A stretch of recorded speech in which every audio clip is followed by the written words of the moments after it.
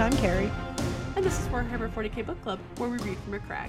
This is episode number 76, and our book is The Next Dawn of Fire. I almost said Dawn of War. Wrong thing. Throne of Light by Guy Haley. The book is the continuing exploits of the Indomitus campaign, this time featuring again Fabian and Lucerne. We posted several questions on our website, wh40kbookclub.com, and we encourage participation in our conversation via YouTube, our site, or Encrypted Box channel. Spoiler alert, if you haven't yet read this book, definitely go check it out and then come back to this video as we'll be talking about it from start to finish in great detail. And there are a couple minor little spoilery things here and there. With that, let's dive in. Did you like the book? I liked parts of it. Does that count? Same. I really liked some parts and I really didn't like other parts. You know, we were joking with a friend earlier about what this book was like, and we made some comments, and he was like, oh, so it's like Moby Dick? And I was like, what? And I'm like, you know what? It kind of was. Because if you've ever had the pleasure of reading Moby Dick for your English class, you know that to get the plot, you need the first, I'll be generous and say the first 3 chapters. There's like 2 chapters in the middle, and then the last 3. And that's the plot. Everything else is Ishmael's observations about crap, basically. Basically, Herman Melville, you know, he, like everybody else at that time, got paid by the word, and he made sure that he got his money first. I'll put it that way. Probably worse than Dickens in that way. At least in Dickens novels, there was like a plot. There was a plot that actually kind of moved along, except for Great Expectations. Most of it actually had like a plot that moved along. But regardless, that's what this felt like to me, was some pieces moved, and then there was a lot of, okay. And like to quote Stephen King, like you always quote, it's like someone forgot to trim the darlings.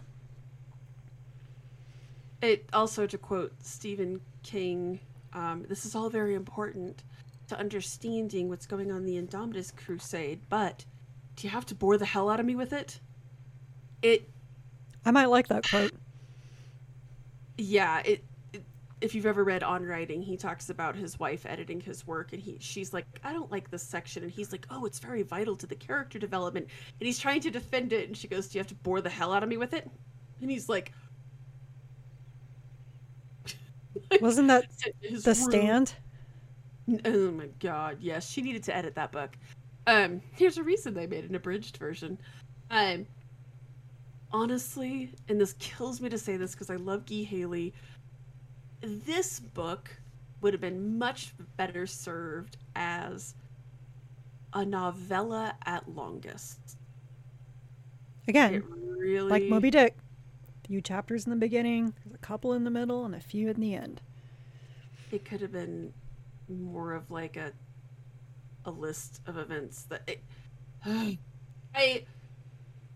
really struggled with this book because so much of it I'm like, that's real neato, but what does it mean? Like, what, you know? And I was looking through some of my notes of the first 3 Dawn of Fire books, and I kind of feel that way with all of them. Like, I haven't really enjoyed any of them. Like there are moments and there are pieces of them that I really enjoyed, or that was like, oh, that was kind of important, or well, that's kind of neat to see that. But as a whole, like, not really. I think I'm with you there. This feels like, so we already know this is padding, right? Because of when Dark Imperium takes place. So this feels, we know it's padding, but does it have to feel like padding? Yes. And that is very, very accurate. And the other problem is that because of that, and you and I had talked a little about this before, but like in the beginning, he sends Fabian off and he's like, oh, you're going to Imperium Nihilus. It's going to be very dangerous. Like, don't know if I'm ever going to see you again. Yeah, you're gonna. We know because we read Dark Imperium. Right. Like, it takes away so much of the sense of danger and so much of the sense of foreboding that the series is trying to capture. And that's not a knock on Guy Haley, Andy Clark, or Gav Thorpe. Oh, no. It's not their fault. It's not their fault. I mean, this is the tools that they were given to work with that Black Library / Games Workshop decided that we need to go back in time and we need to show the Indomitus Crusade rather than having it be a footnote. And I'm going to be really honest. I think this is we're almost in Song of Ice and Fire territory here. And if you don't know what I mean. Well, so for people who aren't super familiar with the source material for the Game of Thrones, Robert's rebellion is never detailed.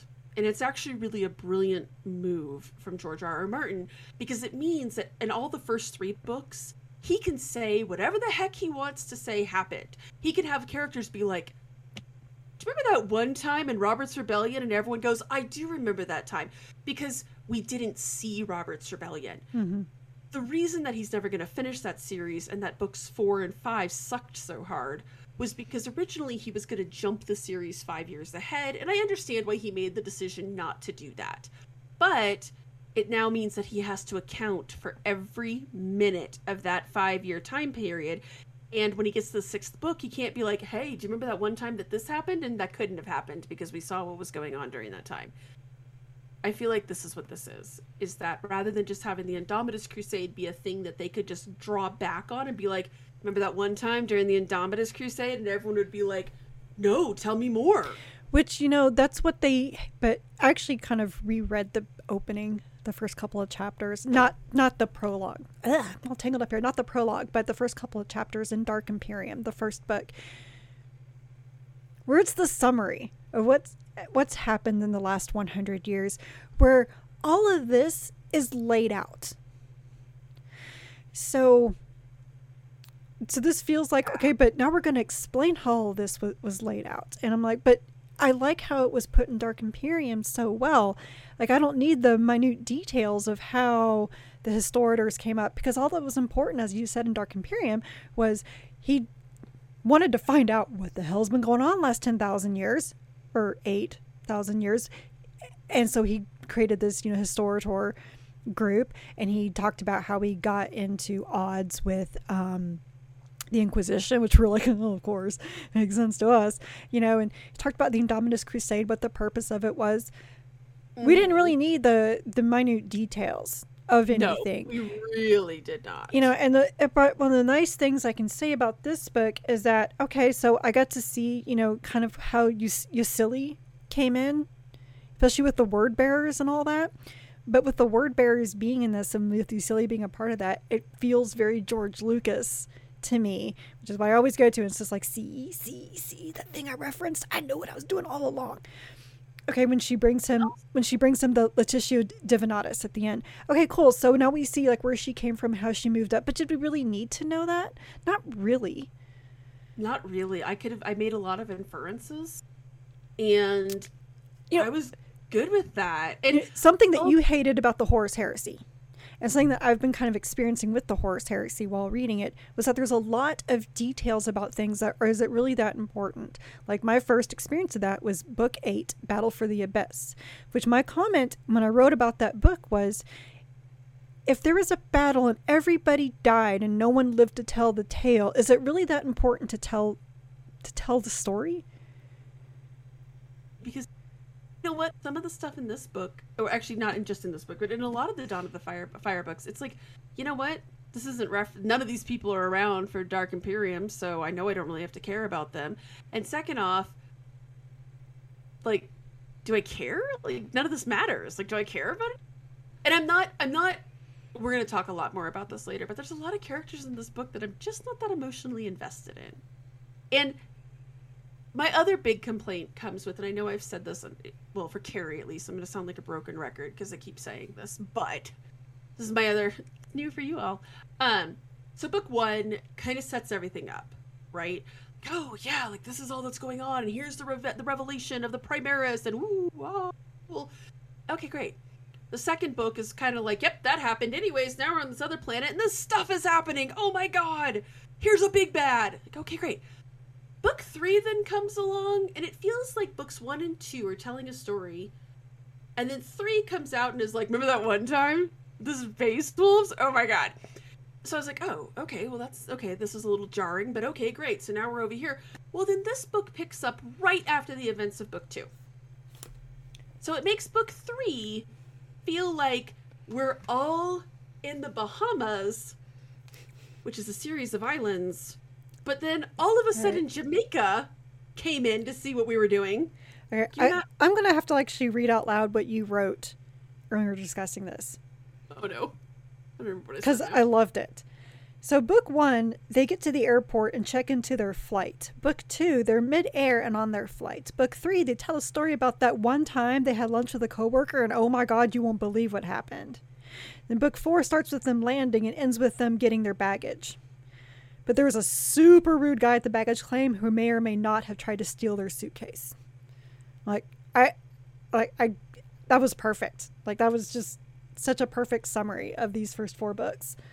It made book 3 feel so jarring, and I know that I'm on record as hating that book, but like, it just makes it feel so jarring because I'm like, but what did that have to do with the price of tea in China? You know what I'm thinking? The more I think about it, but book 3. So, in the world of comic books, you know how I don't want comics in my Warhammer. Too late, Abnet's here. So, you know, like in your reading, especially the DC and Marvel superhero comics, you're reading them, and then there's that annual that often has this random story that may or may not have any relevance on what's actually going on in the main story, but then 2 years later, that gets referenced. I present Wolf Time. I hate you so much right now. It's so accurate. Yes, and I fully expect that like book 4 or book 5 or 6 or 7 will suddenly be like, hey, do you remember the 3rd book? And we'll be like, yeah, I remember that 3rd book, finally. Like, it's just one of those things where I'm like, the narrative feels so weird. And we'll talk a lot more about that because there's a specific thing in this book that I'm like, again? I don't know how I feel about the Dawn of Fire series. I think overall it's moving at a snail's pace. This book, similar to Gate of Bones, actually read very fast. Yes. It was a very breezy read. But I think, oddly, it's because the story is moving at such a glacial pace. As I said, like, they land at the airport, 400 pages for them to get their baggage. Like, that's the equivalency here. Yeah. Of, like... Let's start with... It actually reminds me of the Wheel of Time series. Oh, God. You know what? 400 to 500 pages of... Really not much happens. At least they didn't talk about food and what they ate in this one as much. They wore. Yeah. Well, except for Yang. They did go into an oddly detailed of what Yang was wearing. Or not wearing. And Tenebris. We'll get there in a minute. What stood out to you? Well, a lot of things actually stood out to me. I actually had a lot of fun taking a lot of notes because things like cracked me up. Like, I'm really curious, like, what heresy economics is. That made me laugh so hard. Like, okay, I do have to know what that means. So I did love this one description of Cor Farron because it's actually how I've always pictured him. But like, I like that. The Dark Cardinal was as dry and desiccated as a mummy laid to rest for 1,000 years or more, awakened at the appointed time. That's amazing because because in all the art of Cor Farron, he's always looked old. So and he's not a true Adeptus Astartes either. So I always kind of wondered like how he's still been around. But I guess when you make literal deals with the devil, right, you can stay alive. But just enough. Oh man, the exposition on the Inquisition, like a lot of that. Like this one, Inquisitors scared him. I think this is Fabian talking. Inquisitors scared him because they were fully human and therefore fully flawed, and would exercise their power with complete, unwavering conviction, right or wrong. It's like, I can't disagree. And especially later when Rostov is like seriously wounded and he's thinking back on his life because he might die. And he talks about all the things that he's done. And I highlighted where he mentioned that he has tortured innocents in the name of the emperor. And he's proud of it. No regrets. I'm like, you are a monster. An absolute monster. And in fact, like even when he's doing his questioning to people who are 100% innocent and don't know what he's talking about, he doesn't care. He doesn't care. If you want to make an omelet, you got to break some eggs. I was going to say, he has bought into the omelets and eggs. And look, I think it's a coping mechanism. I think to Fabian's quote, with that much power, and we'll get more into Rostov in a minute, but yeah. I mean, it's just, and I almost wonder if he's like this to cover up his own serious problem here, that he's a member of the Ordo Xenos who's working with Xenos. We'll end up talking about that. I mean, but again, so it just was a giant well of insight in this book. I felt like Fabian actually had a lot to add in terms of like thoughts on people. Yeah, I mean, there is, there definitely that, but and I think one thing one of our viewers commented on, and it's really stuck with me. It's where he says he feels like every book is to explain like one part of lore and move on. Like, and he was saying, I think it was, it was that horror. Bookkeeper Skull, is it? Bookkeeper Skull. Yeah, he's like it's where Grox comes from. Well, like the last Horus Heresy book I read, No Fear, the reason why sergeants wear red helmets, that's explained in there, and that's the first that's that little tidbit is right in as the purpose of this book was to explain the red helmets. And I feel like this one was to explain why the Logos, however you want to pronounce it, and the Inquisition were butting heads, even though I'm not sure we needed that, because that's I keep coming back to is that you could have just told me they were butting heads, because that's to me obvious. Keep secrets. Logos likes to tell secrets. Well, I mean, and that's a literal quote. I highlighted that. Exactly, but like I didn't need to see that. You can just tell me. There are some things you can just tell me. The Inquisition sought to hide knowledge. The Logos, I'm going to say Logos. Got to do the Greek pronunciation. The Logos to illuminate it. But that to me is so obvious. Like, you don't need to spell that out for me. And even if that wasn't obvious, it was mentioned in the Dark Imperium. And when it was mentioned, I was like, well, of course. It makes total sense. It does. Unless this whole thing is leading up to Guilliman and Cor Farron round 2 fight, after No Fear, I don't care. Tell you, so the two things that really stood out to me, in addition to some of like the commentary, obviously, I loved Fabian and Diomed getting together at the end there. That was so adorable. Finula, great name. I loved that. I thought it was so charming. It was so sweet. It was really funny. It showed Lucerne having a little bit of personality. Like, he clearly understands what's going on here. Oh, yeah. Which I loved, right? It was so, because Lucerne's just such a great character in general. But for me, to your earlier point, for me, what this did was basically, to me, one of the big things, the lore things that it tried to do was establish what Cor Farron is up to. And I feel like to establish that not all is well in Camelot, which, duh, it's Kaus. Like, of course it's not going to be good. Like, nothing, these people don't like each other, and not everybody is on board with Abaddon's plans. And the word bearers in general don't play well with others. Like, especially not Cor Farron. Cool, got it. I just don't like Cor Farron as a character, so like that whole part of him, this whole part of the book, I did like some of the descriptions. I did like Tenebrus's read of him, where he's basically like, yeah, he's just an opportunistic dickhead. Yeah, and, I mean, that's how he's always been. I was reading it and I'm like, where's the lie though? Like, it's so let's dive in and talk about, let's start with Lucerne, because we just mentioned Lucerne. What did you make of Lucerne's journey in general? That was really the only thing I was invested in, was finding out what was going on with these Black Templars, because it just was weird. Because to me, I was kind of like, that's not really in the Black Templars' nature to go against orders and then to not welcome them. And then it was odd. I was like, well, something's obviously rotten here in Denmark. So I actually was thinking that, I don't know, that they had,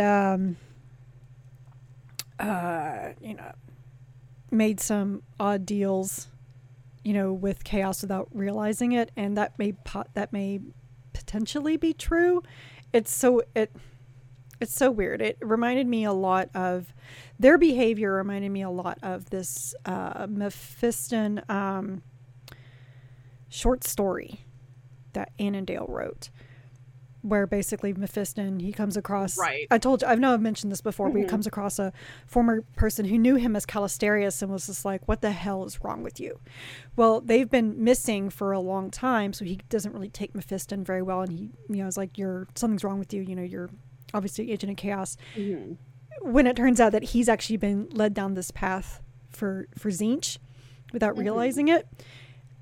And that's why I was thinking maybe the Black Templars, what was going on with them, because it was just so weird. But at the same time, it was also very Angel's penitent of them, which made me really irritated at the same time.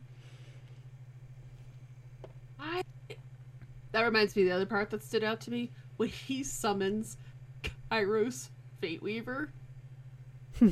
That scene was wonderful in and of itself.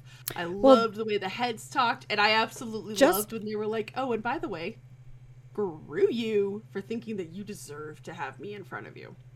Actually, my favorite part of that was Gavamore, when he's like, then he knew what it meant to serve the gods. Like, yeah, that was great. That scene was so great. You reminded me of that. So here's the part that I got frustrated with. It was pretty clear what was going on, right? He shows up and they're like, "Oh yeah, no, we never got those guys. No, we have confirmation that you did get them." No. Okay, where's your leader? "Oh, he was dead, going to save your guys." And then when Lucerne's going through the crypt and he sees the bolter, I was like, okay, yeah, you guys killed him. Or I just figured it was the chaplain. I did not figure that they had gone full Murder on the Orient Express on him. He went full Ian St. Martin. They just went full Murder on the Orient Express. I got that. Okay, like that part I liked, and I was like, oh, okay, that's a little interesting, I guess. But it also made me even angrier about the whole Black Templar thing, because you're right. Like, these guys are not like the... Okay, look. I hated what Gav Thorpe did with the Space Wolves, but if, like, had Logan Grimnar been like, okay, we're going to accept the Primaris, and Ragnar Blackmane was like, no, we're not, that would make sense to me, because they're kind of an independent, rebellious type of chapter. Anyways, that is not the Black Templars.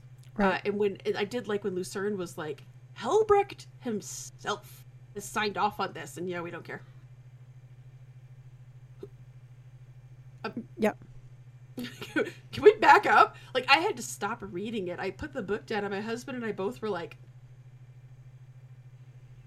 no. And then... Like, there are so very few chapters. Okay, like, so... The Dark Angels wouldn't even go against Azrael. Let's be real. No, you get... I mean, Azrael basically signed off on what was happening on War of Secrets. Like, you get that impression. Oh, yeah. 100%. Like, oh, cool. Cannon fodder. Love it. Like, the only one who said no was Gabriel Seth, and that's totally within his character, but it also wasn't like he was saying do it and everyone else is like no, because nobody goes against the chapter masters. Right. So that was really weird. And again, like, at that point when he goes to the crypt, my husband and I both were like, okay, so they all fucking killed him. The chaplain killed him. But, like, so then when they finally did the reveal, I was like, yeah, thanks. Like, we had to wait that long for the thing that we already knew. Obviously, I did not see the whole, like, we voted on it. Right. That shocked me. That shocked me. And I felt so bad for Botho when he's just like, yeah, like, I was silent because I'm just a neophyte. I don't even have my full black carapace yet. Like, I have no position. But I love Lucerne. I love him as a character. I could not handle the... Nope, I had to put the book down. And, like, so I literally, like, I kind of, like, put my iPad down and I did this. with my face. Y'all, if y'all who can't see me, like I'm holding my cheekbones with my hands because I couldn't handle it. I couldn't. No. My husband can verify. I was reading it aloud, and when they talked about him putting his finger in it, I literally dry heaved. I was reading it, and I just went, oh! Like, you can't do that. That's not okay. Which is really hysterical, given some of the other stuff that happens in this book. Well, even like That when was the thing he that talks about, broke me. like he turns and the flap comes in. He's like, they can see his teeth and gums. Okay, so in Dark Knight, when I forget the actor's name, but when he becomes Two-Face and he turns to the side and you can see the teeth moving, like I can't handle that. I can't. Mm-mm. Well, so remember in Boardwalk Empire, every now and then when Harrow would take off his mask and you could Oh yeah. not a fan. Not a fan. Or in Breaking Bad That when Giancarlo gets blown up and he comes out and he turns to the side and it's like, you know what, you're just not supposed to see the inner workings of the face. exactly. You were not supposed to. I did like though when Lucerne was like, not sure if I was a handsome man to begin with. Right? Not now. All I could think of was Garrus. It's like chicks take scars, man.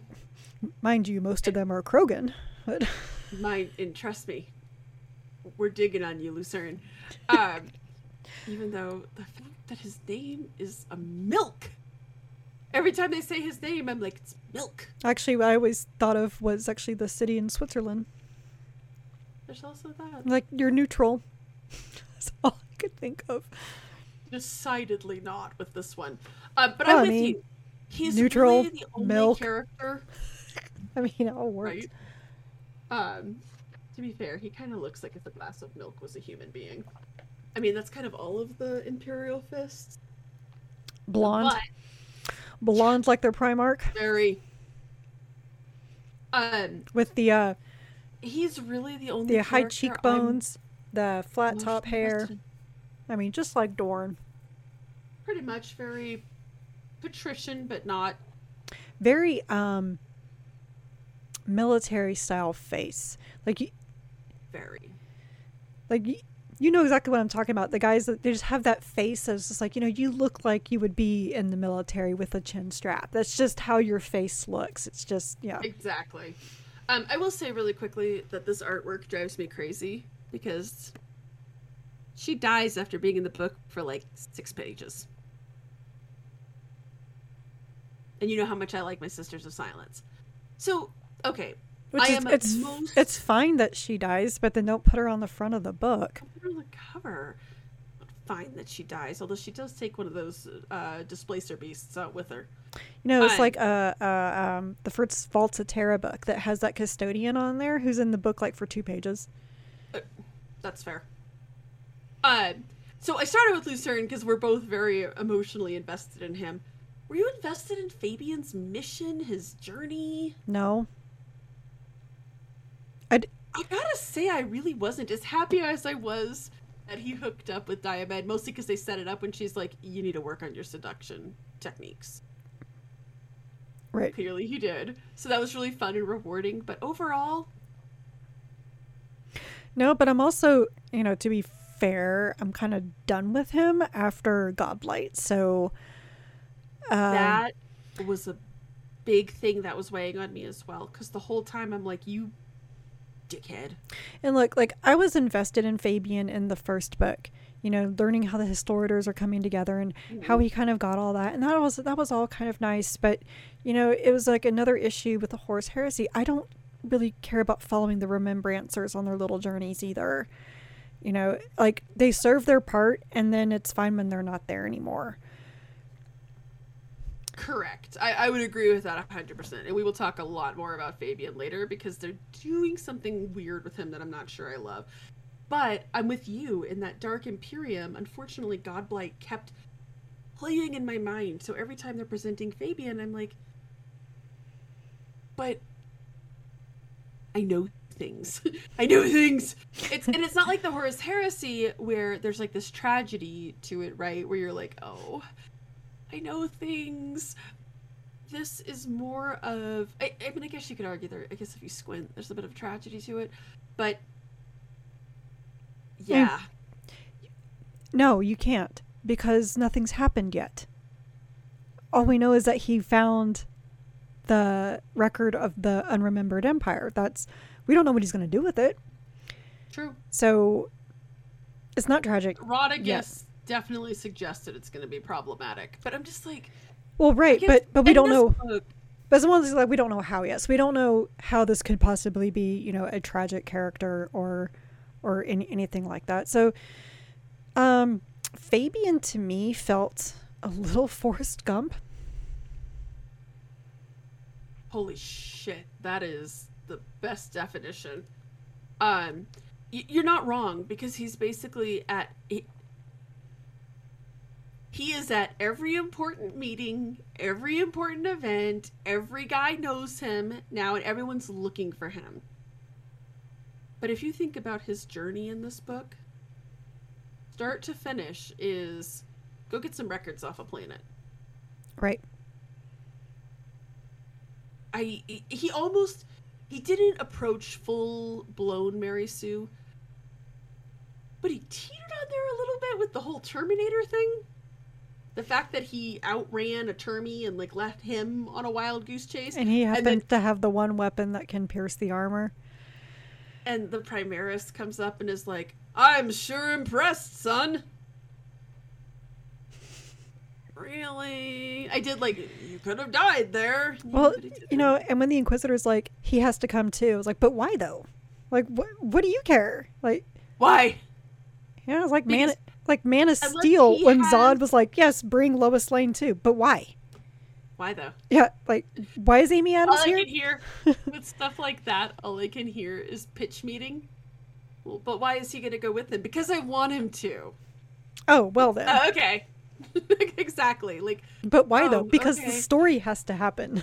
I need you to get all the way off my back about this. Yeah, exactly. Like, and that was one of the things where, because again, I know I use this a lot, D&D terms a lot, but I was like, writer knowledge, not character knowledge. Because the thing where he's like, we have to have Fabian come along. Why? Do you know what Gulliman knows? Do you know that all of those things were arriving on his desk? Like, does everybody have this? Did an APB go out? Maybe, but why would an order? Maybe Rostov's spying on Gulliman. Let's go ahead and dive into Rostov, because I feel like he's a linchpin to a lot of our conversations here. Do you like Rostov as an Inquisitor? No, and I pretty much outlined that already. He's a horrible human being. It's not just that. It's that you're an Ordo Xenos Inquisitor, friend. What are you doing here? Other than, I'm a psyker and I'm about to become a psyker, which, honestly, if we're being real, the fact that he can read people's minds by touching them, how did you fall into the Ordo Xenos? Is that... That would totally be Hereticus. It would totally be Hereticus, maybe even Malleus. Like, that's the type of thing. Right, because you're going to be a witch hunter. Yeah. I feel like that would have been super useful. Or, like, plots against the Emperor. Being able to read people's minds, really good. I know what you're saying. Yeah, there's also alien cults where that would be a very beneficial thing. Like, hello, gene stealers. But you know what? Our line with gene stealer cults is just kill them. I mean, so, you know, go back to Eisenhorn and Ravener both, because they were both very powerful psychers. Ravener, obviously, more so, and they were in the Ordo Xenos. Mm-hmm. But they stayed in their lanes with Xenos. I mean, Eisenhorn, okay, yes, he spread out just because his mission... Eisenhorn had serious scope creep in his mission. It just kept on changing. And so... You know, that one, it made more sense, but Ravener always stayed in his own lane. I mean, yes, there were some incidents with Malleus, but he was always going to turn that over to Ordo Malleus when that happened. He was there investigating this alien drug. That was all he was really there for. Yeah, a demon happened to come into it, but he wasn't seeking that out. And I know that Rostov even tried to address this, where he's just like, you know, I should be doing this, but I'm having these visions. Well, then why don't you go talk to the Order Hereticus or Malleus? That's their job. And go talk to somebody else. Or is it because You're a little bit of a glory hound. Well, he is a little bit of a glory hound. I mean, look what he did to that astropath. I have to know this, so I don't care if she dies. I have to know this. Okay, well, what about the greater good? Like, you allowed an entire relay to die because you had to get this information. You needed to know this thing entirely. And did you even learn what it was? No! You got half a vision. It was a waste. Total waste of time. Yeah. You got a vision of a guy on a beach. Is this Contact? Did Jodie Foster show up? Contact. That seriously underrated movie. That whole thing. Again, the fact that his whole thing here, right? Which I'm sorry. Every time I would see a chapter was one of his, I was just like, ugh. I don't care about any. Actually, oddly, the only person of his retinue I like is Cheelchin because she's at least funny. Yeah. I don't care about LeCrant. I don't care about Antoniotto. I think that was the only people he had with him this time. I think so. But every time I saw it was LeCrant or Rostov, I was like, oh god. Because look, this whole, again, going back to the nothing really happens in this book, his whole journey. He kills all these people, all of this death and destruction. He allows a tire relay. He kills Mr. Sov, right?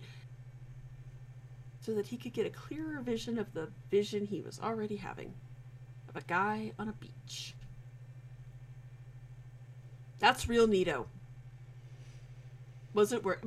And I think this comes down to it. I think that's part of why Fabian was kind of waxing sentimental, because to his earlier point, these are human beings with human flaws and ultimate power.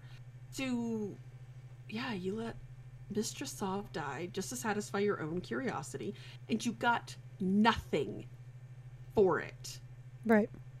Like, this reminds me of back in the day with cable, if you didn't have the pay channels and you would put them on and it would be all staticky or jumpy. Like, oh, then you finally get to see it in the clear version. Great. Okay, that really did change things. Like, guys, that was a little flustering, and I just don't care about him. No, I don't. I honestly thought, like, our time with him was over after book 2, and I was going to be fine with that.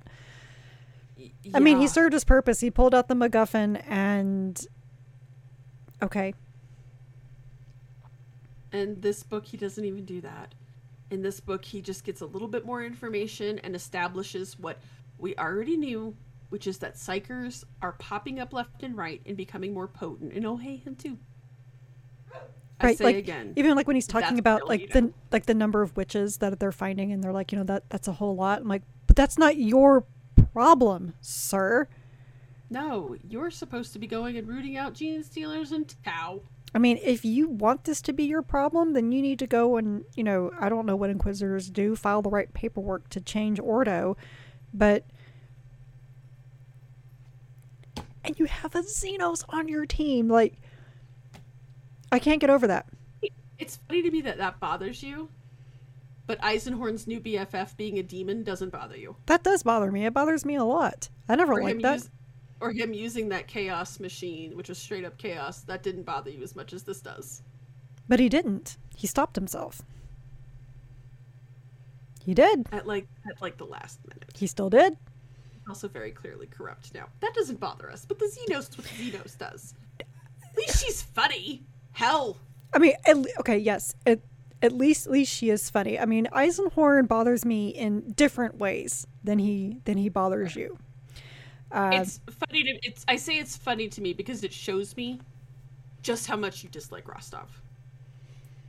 Whereas Eisenhorn, because you like Eisenhorn, like from those possibly, first 3 books, right? But honestly, it's like, oh well, I'm the same way with a lot of characters. In book 2, when the alien shows up, I was like, but wait, no, that doesn't make any sense. Like, I had a problem with it back then, even before, like, I even like it was like, okay, this doesn't make any sense.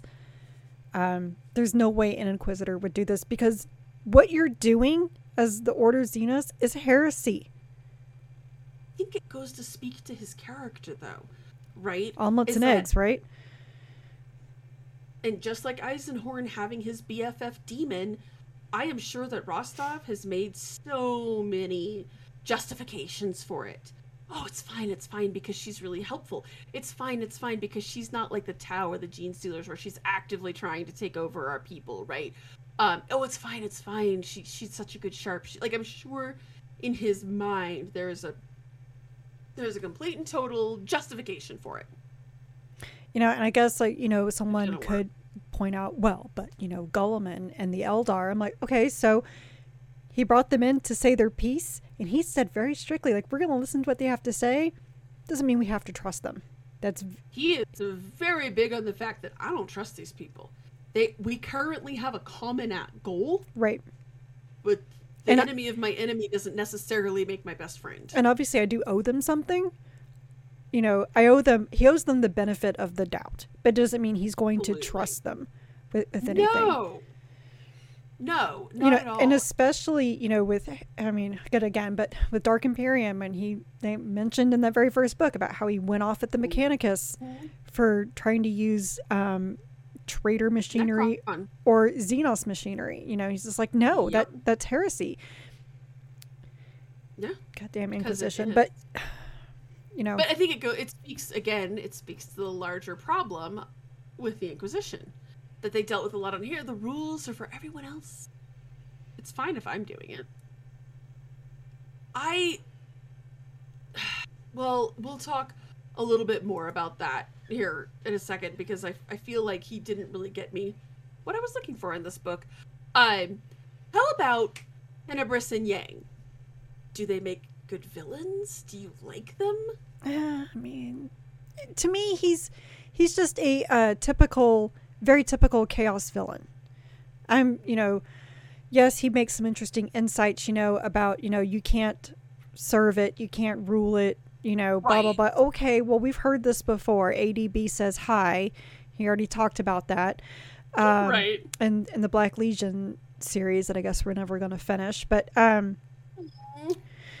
anyway, to me, they're just the typical chaos villains, just in it for themselves, and they're not really on Cor Farron's side, and Cor Farron's not really on Abaddon's side. Okay, that's so shocking. Right.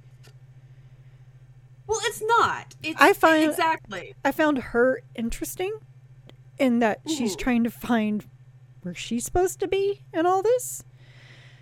And that's it. Do like the fact that they're kind of hinting at, without spelling out, it ain't easy to be a human amongst Space Marines in general. Mm-hmm.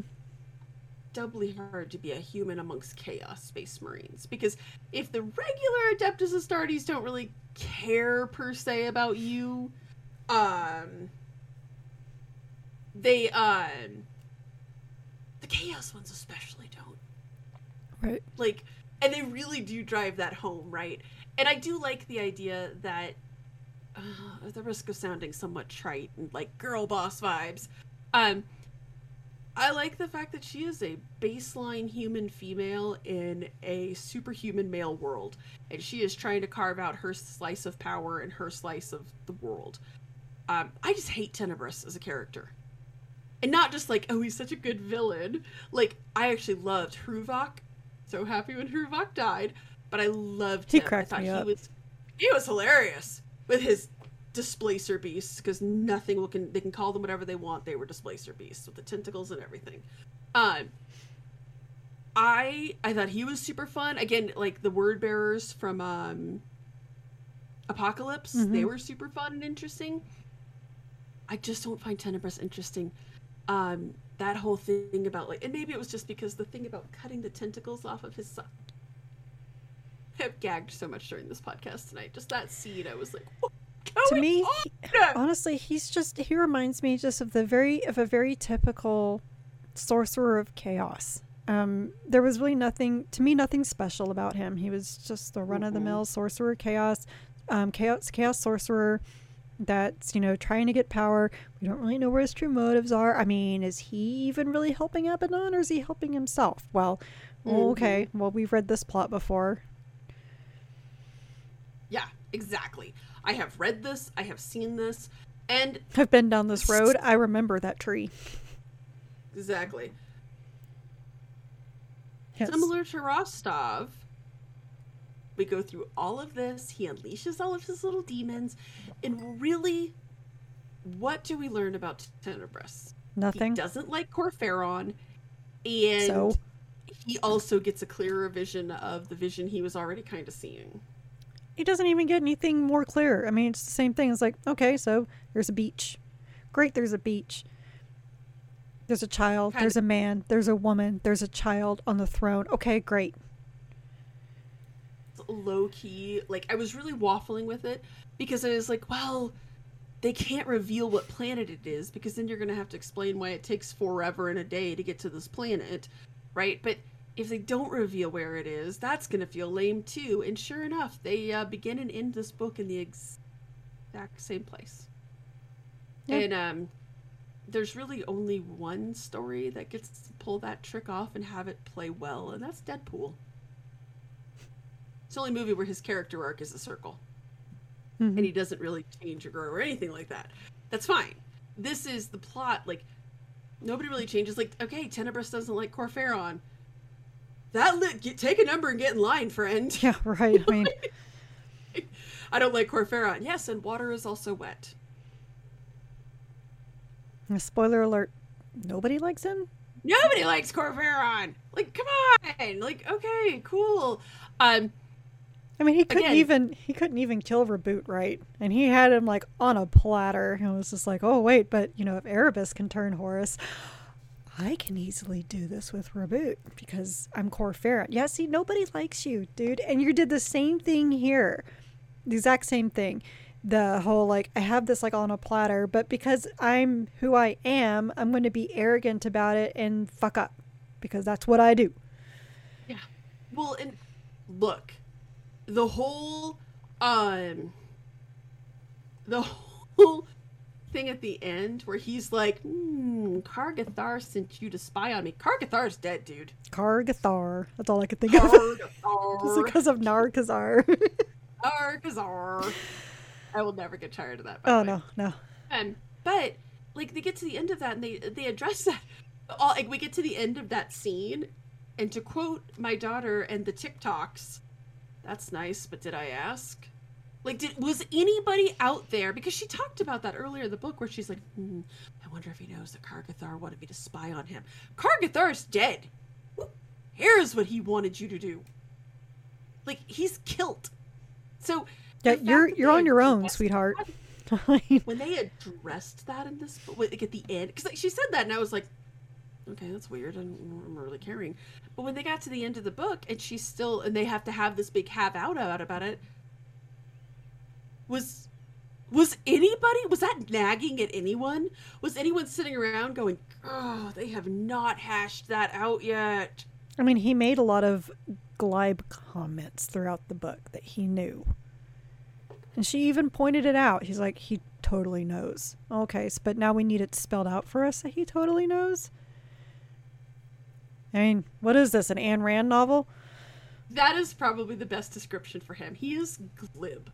Like, everything that comes out of his mouth, right? That is the exact definition for him. But, you're right. He made all these, like, little, like, comments where even she was like, he knows. Yeah, okay. Again, I don't need it spelled out for me. I can do some inference here. I have a pretty savvy mind. I've read a few of these books. But that's the only thing I could think of. Was anybody sitting there going, God, I hope they address that? I wouldn't. All right, you know what I could say about this entire book? You got me there. All I right. could say that about the entire Dawn of Fire series so far. Let's go into wild theorization time. Because there's two things in But here. I don't care. It's hard. Fair. But and I know what there's happens. Two things in here that are semi-interesting.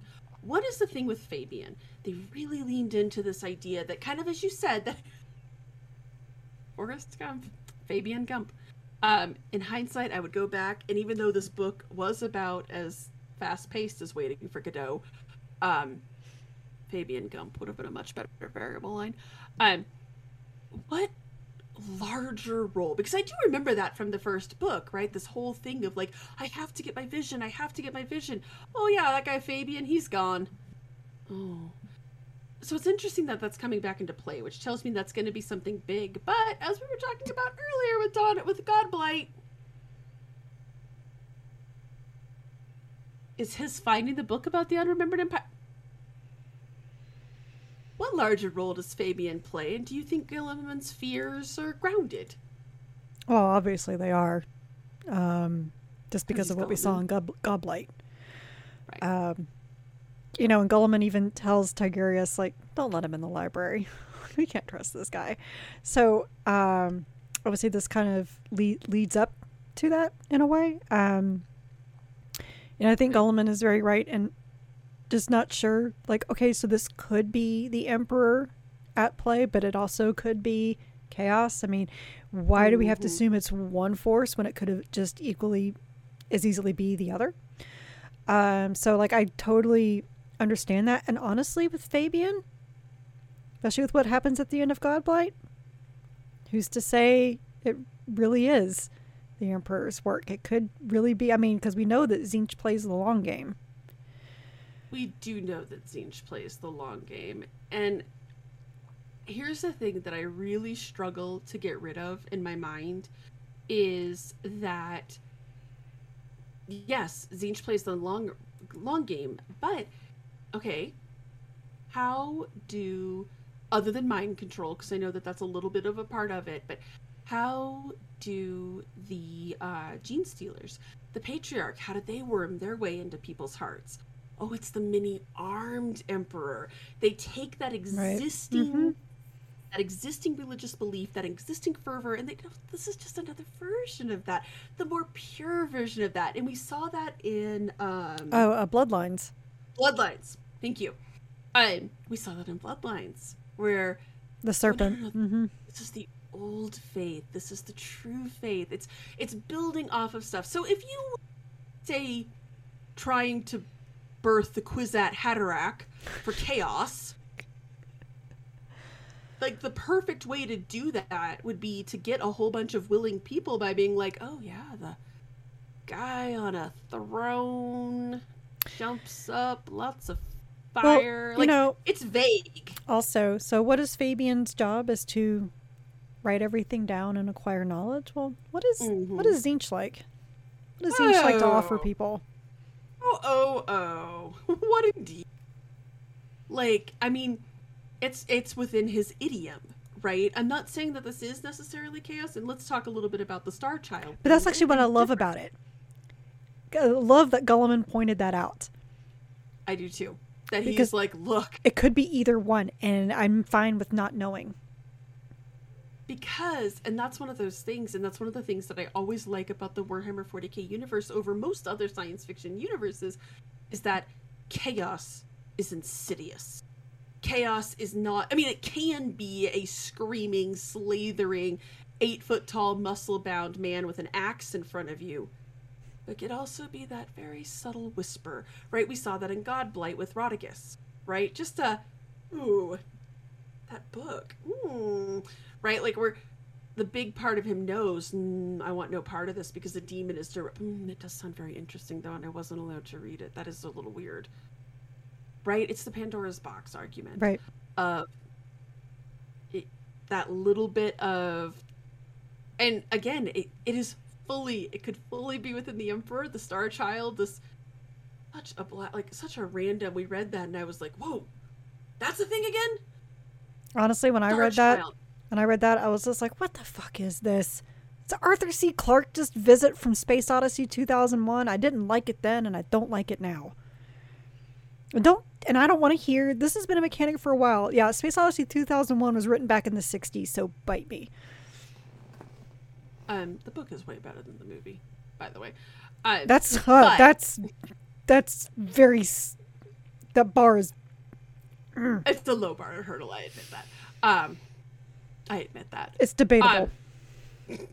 But, no, you're totally right. It is a concept, but I was like, oh, whoa, that's a weird one. But here's the thing about the Star Child, is that it could, again, Aughra from the Dark Crystal, right? Don't know. Maybe something good. Maybe something bad.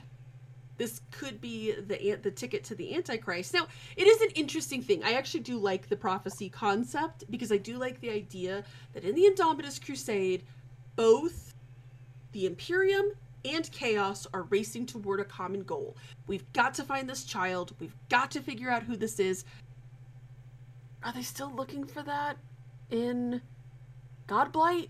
Dark Imperium? Are they still looking for this? So, all right, let's just say, hypothetically, because this was mentioned quite a bit, and they're about that the Emperor is stirring, the Emperor is stirring, the Anathema is stirring, the Anathema is stirring. That's what the Star Child is. It's the Anathema.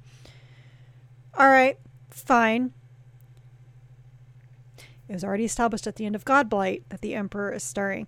I do not need 5 more books pointing out the Emperor is stirring, because we already know that. He sent Mortarion to his room without dinner. He set fire to Nurgle's front lawn. I mean, we know he's stirring. And basically said, I am coming for you. Yes. So, with them saying that there's rumors that the Emperor is stirring, I seriously rolled my eyes, because I'm like, I'm sorry, we can't focus on this, because we already know that from Godblight. And, you know... This is the whole point of these books, is to reiterate. Again... But it's what we went back to earlier. Things that were hinted at are now being spelled out for us. Which to me is Yay? Boring. I have to say, yes, I was fine. Like, you've told me, hey, the Emperor is stirring. Look at that. He just sent Mortarion to his room without dinner. Boom! Moving on. Because here's the thing, guys. Indomitus Crusade... Let's pretend they do find the child. One side or the other finds the child. The Emperor is not awake by the time of Godblight. And let's be real, from a meta perspective, the Emperor is not going to wake up anytime soon. No. Oh, God, no. They're not going to go Guilliman Emperor the rest of the Primarchs. Like, I don't even know if they're going to go the rest of the Primarchs. Like, I mean, it's going to move very, very slow. Which is it should when you're thinking about this type of major upheaval. And because I know a lot of people have a strong opinion about that. At its core, this is a tabletop game, correct? Yes. So correct. They can't constantly be changing things too the story fast. And yeah. They got to keep things going. And the reason why is to get people playing. If you keep changing things, yes, you can get you. Oh, we are selling more models. We're selling this and that. People are going to get pissed and leave, like, because no one wants to keep buying a whole new rule book every 3 months. Right. Because I mean, they're like expensive. A major upheaval. They are. I mean, the campaign books alone are expensive, much less the rule books and things like that. But so yeah, so it's not going to go anywhere. This is just kind of, spinning the wheels right now. And one thing I thought of a lot was that, so when I read First Heretic, there was an afterword by ADB where he talked about how he didn't like the whole idea of the Horus Heresy, because he's like, look, we already know all this stuff. We don't need the minute details like Star Wars prequels, anybody. But he said when he read Horus Rising by Abnett, he was like, okay, I see what we're doing. And again, if Horus Heresy had stuck to its original guns, I think it would have been a lot better than how it is now.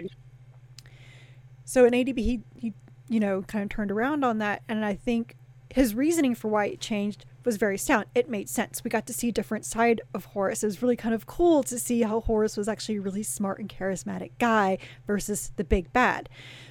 Right. And the same thing with Lorgar. How Lorgar turned. That was very interesting. Whereas the prequels, as much as I have a mad crush on Ewan McGregor and Star Wars, there was a lot of stuff in the prequels I was like, but we didn't really need to know all of that stuff. No. There was a lot we really didn't need to know. It's sometimes things are just better to refer to in the past. Like what you're saying with the Song of Ice and Fire. I feel like Dawn of Fire is more Star Wars prequels and less Horus Heresy. I would agree with that. Well, I don't, my feelings on the Horus Heresy, so I'm kind of a hard one on that one. You know what I mean? I totally know what you mean. Like, okay, forget the whole Horus Heresy. Take the first 6 books and then 12, 15, 14, 17, and a couple of others. That set. Totally agree. Yeah, right there. And And I'm actually a person who doesn't hate the Star Wars prequels. There's parts of it I really, really enjoy.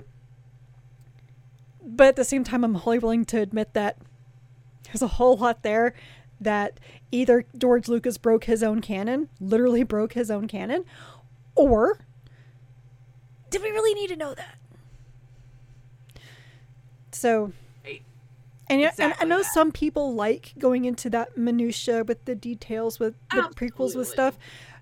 You know, no, I've just never been really one of those people. And the same thing like with sequels with things. Sometimes I just like when a story ends. I don't need to know how they go off into the sunset later and really how hard life was for them or this other problem happened. Exactly. You know, which is one reason why like I'm not a huge fan of the Star Wars sequels. I think they were very well done. I appreciate them for what they are. They're nowhere near, obviously the original trilogy is going to be my favorite because seriously, I was actually born 2 days after my parents went and saw it in the theater, and I got to see the other two actually in the theater. So I am very old school with that. They're always going to be, even though as I watch them now, I'm like, oh my God, these things are so corny, but I still love them. The prequels, I feel like, filled something that didn't need to be there. And the sequels were like, I really didn't need to know what happens next because I love the way that The Return of the Jedi ended. And I thought it was just a nice little bow. Don't need anything else. Some people do, and that's great. That's why people still write. They'll keep continuing a series when it's long been dead. But Jen, you're muted. You've been muted now for a little while. I don't even recall hitting that. Anyways, I don't know. I feel like I kind of agree with you on. I mean, I definitely agree with you.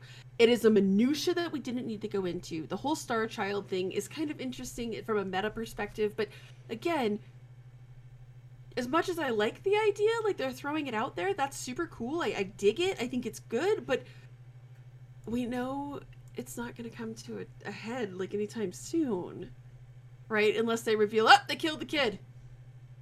All right, next prophecy, which is very much within the Warhammer 40k universe and within their idiom, right? Right. But I just don't know. I obviously we're going to keep reading the books because we're the 40k book club, and this is definitely the new hotness. And look. Well, also, like, I already started with the limited edition collection. I can't stop now. Same. Although I'll be really upset if I don't get mine, which I still don't have. Oh, yeah, definitely follow up with them again. Oh, I did. I did today. It took me pestering forever to get it.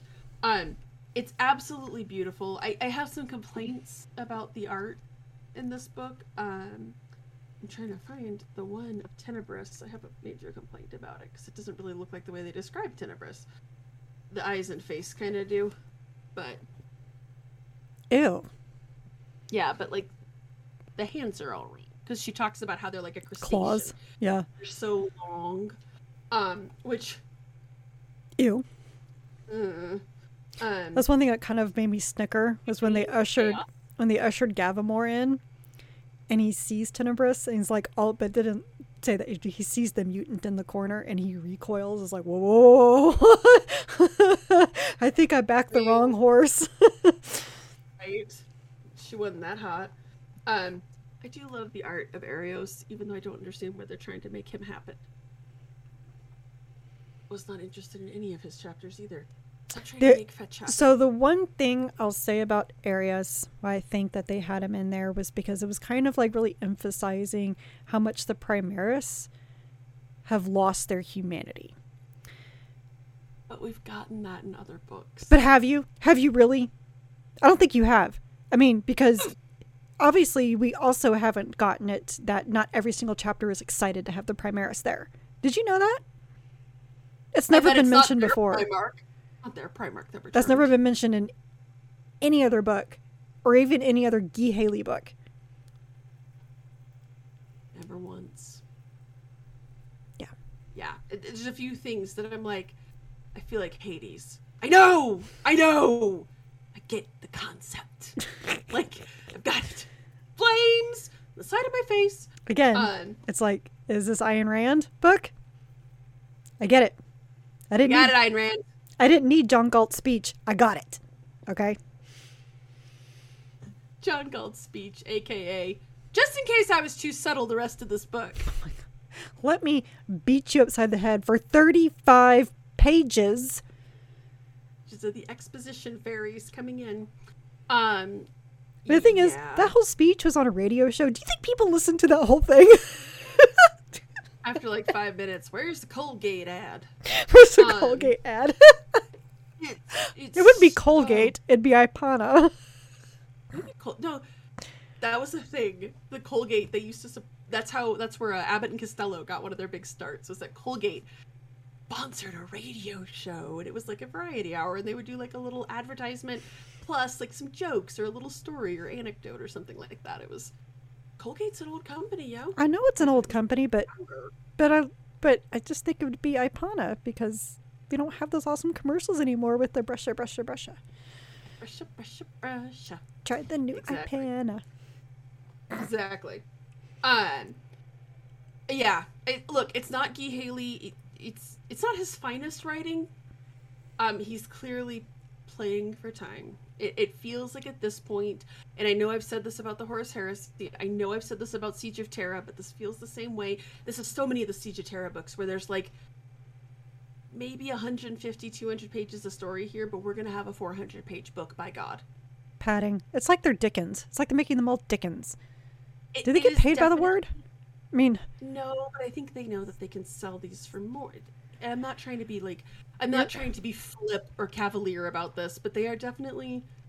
You can sell this for more than you can, like Sons of Selenar in the Siege of Terra was not as expensive as, say, Mortis. And I don't know that people would be jumping up and down for joy to buy special edition novellas. I would. I would too, but I don't know if everybody... I know we understand their fan base better than they do sometimes. We could say that about most valid things. I mean, let's look at the comic book industry. Let's not. I'm just saying. So, this one, I'm glad we read it. We'll keep reading these books, but I'm not really enjoying them that much. Do we know how many there's supposed to be? I don't. Actually, is there supposed to be like 8 or 12? The books will be in the Dawn of Fire series. Dawn of Fire. Oh, it says that there's already 4. I understand that. Thanks. Thanks, guys. I don't see it off the top of my head, but I mean, I guess, yeah. Dawn of Fire revealed, maybe? Does it say this? Yeah, okay, here's the revelation from 2020. Oh, God, it just says that, like the Horus Heresy. Okay, I don't know if I can handle 54 books of this. Yeah, there's not going to be 54 books of this. Let me go ahead. There's no number on them. I haven't seen what they're planning on for the numbers. If anybody knows, please sound off in the comments below. I can't. I just can't do. Like, if it's like an 8-book series, okay, all right, whatever. But I don't want to be reading book 20 of the Indomitus Crusade because, guys, you're going to run out of material. Now that they've established that here's my biggest fear. My biggest fear is that the Dark Imperium series will get exited stage left. They'll just be like, huh? The what? Oh, I don't know what you're talking about. Like, oh yeah, those. Anyways, have you picked up book 12? I was just thinking in my head, I was like, but the Indominus Crusade, they've already said that the Dark Imperium is now, they've changed it. So now it's what's 12 years later. I was like, so they can't make 54 books out of 12 years. And then I remember the Horus Heresy is 7 years long. So I'm excited that our next book is going to be a bit of a change of a pace. We're going to actually have it, this one. Oh, good. Oh. It's a very pretty limited edition. It is the new Huron Blackheart book by Mike Brooks, master of the Maelstrom. I lamented one day that Huron Blackheart is one of those characters I feel like appears in a lot of stuff. he appears in a lot of stuff, but we haven't actually really seen like a full-length book about him. And yes, this is a shorter book, which after this beast, I could use an aperitif. Maybe more stuff happens in this book too. Hopefully. It's also Mike Brooks, and Mike Brooks thus far has not led us very wrong. So, and dim red pages though. That's really all Jen cares about, is the Pretty red much. pages and the Huron Blackheart written on the side of the book. What to say? I knew Huron Blackheart was a Lord of Chaos. Obviously, he shows up. He's described as looking a little rough around the edges. He's seen things. Yeah, he's a pretty boy. Get that man some zippers and a sword, and he could be an anime hero. Zippers and a sword. The sword's got to weigh as much as he does. Obviously, and being at least 6 inches taller than he is. Well, yeah. And still hang on his back just fine. Obviously. Yeah. So that'll be our next book. I'm excited for it. And be able to twirl it over his head with one hand. But then can't do a Obviously. one-arm pull-up. Pretty much. I'm excited for it. Chaos, Chaos. and hopefully some stuff happens. And there's also no expectations for stuff to really happen in this book, because it's just a story about a guy. It's not like filling in color to this crusade that we weren't really sure needed color filled into it. Right. Just saying. I'm looking forward to it. I am too. You want to take us out, Carrie? Yes, I sure will. So you have listened to the Warhammer 40k Book Club episode regarding Throne of Light by Guy Haley. Enjoy my copy. It's right here. Please be sure to join us next time for Huron Blackheart by Mike Brooks. We are an unofficial book club and not affiliated with the Black Library or any of its affiliates. You can find both the vidcast and podcast on our website, wh40kbookclub.com. If you like this episode, please like, subscribe, give a review, and all those good things to the vidcast on YouTube or the podcast anywhere you get podcasts. Our site also has articles about our adventures in reading other Warhammer 40k books and short stories outside the book club books, so please stay a while and read from a crag. And I'm still Alfarius. Trish, you can see it again. Thanks. Very kind. Welcome. Yeah. Good night, everybody. Good night, everybody.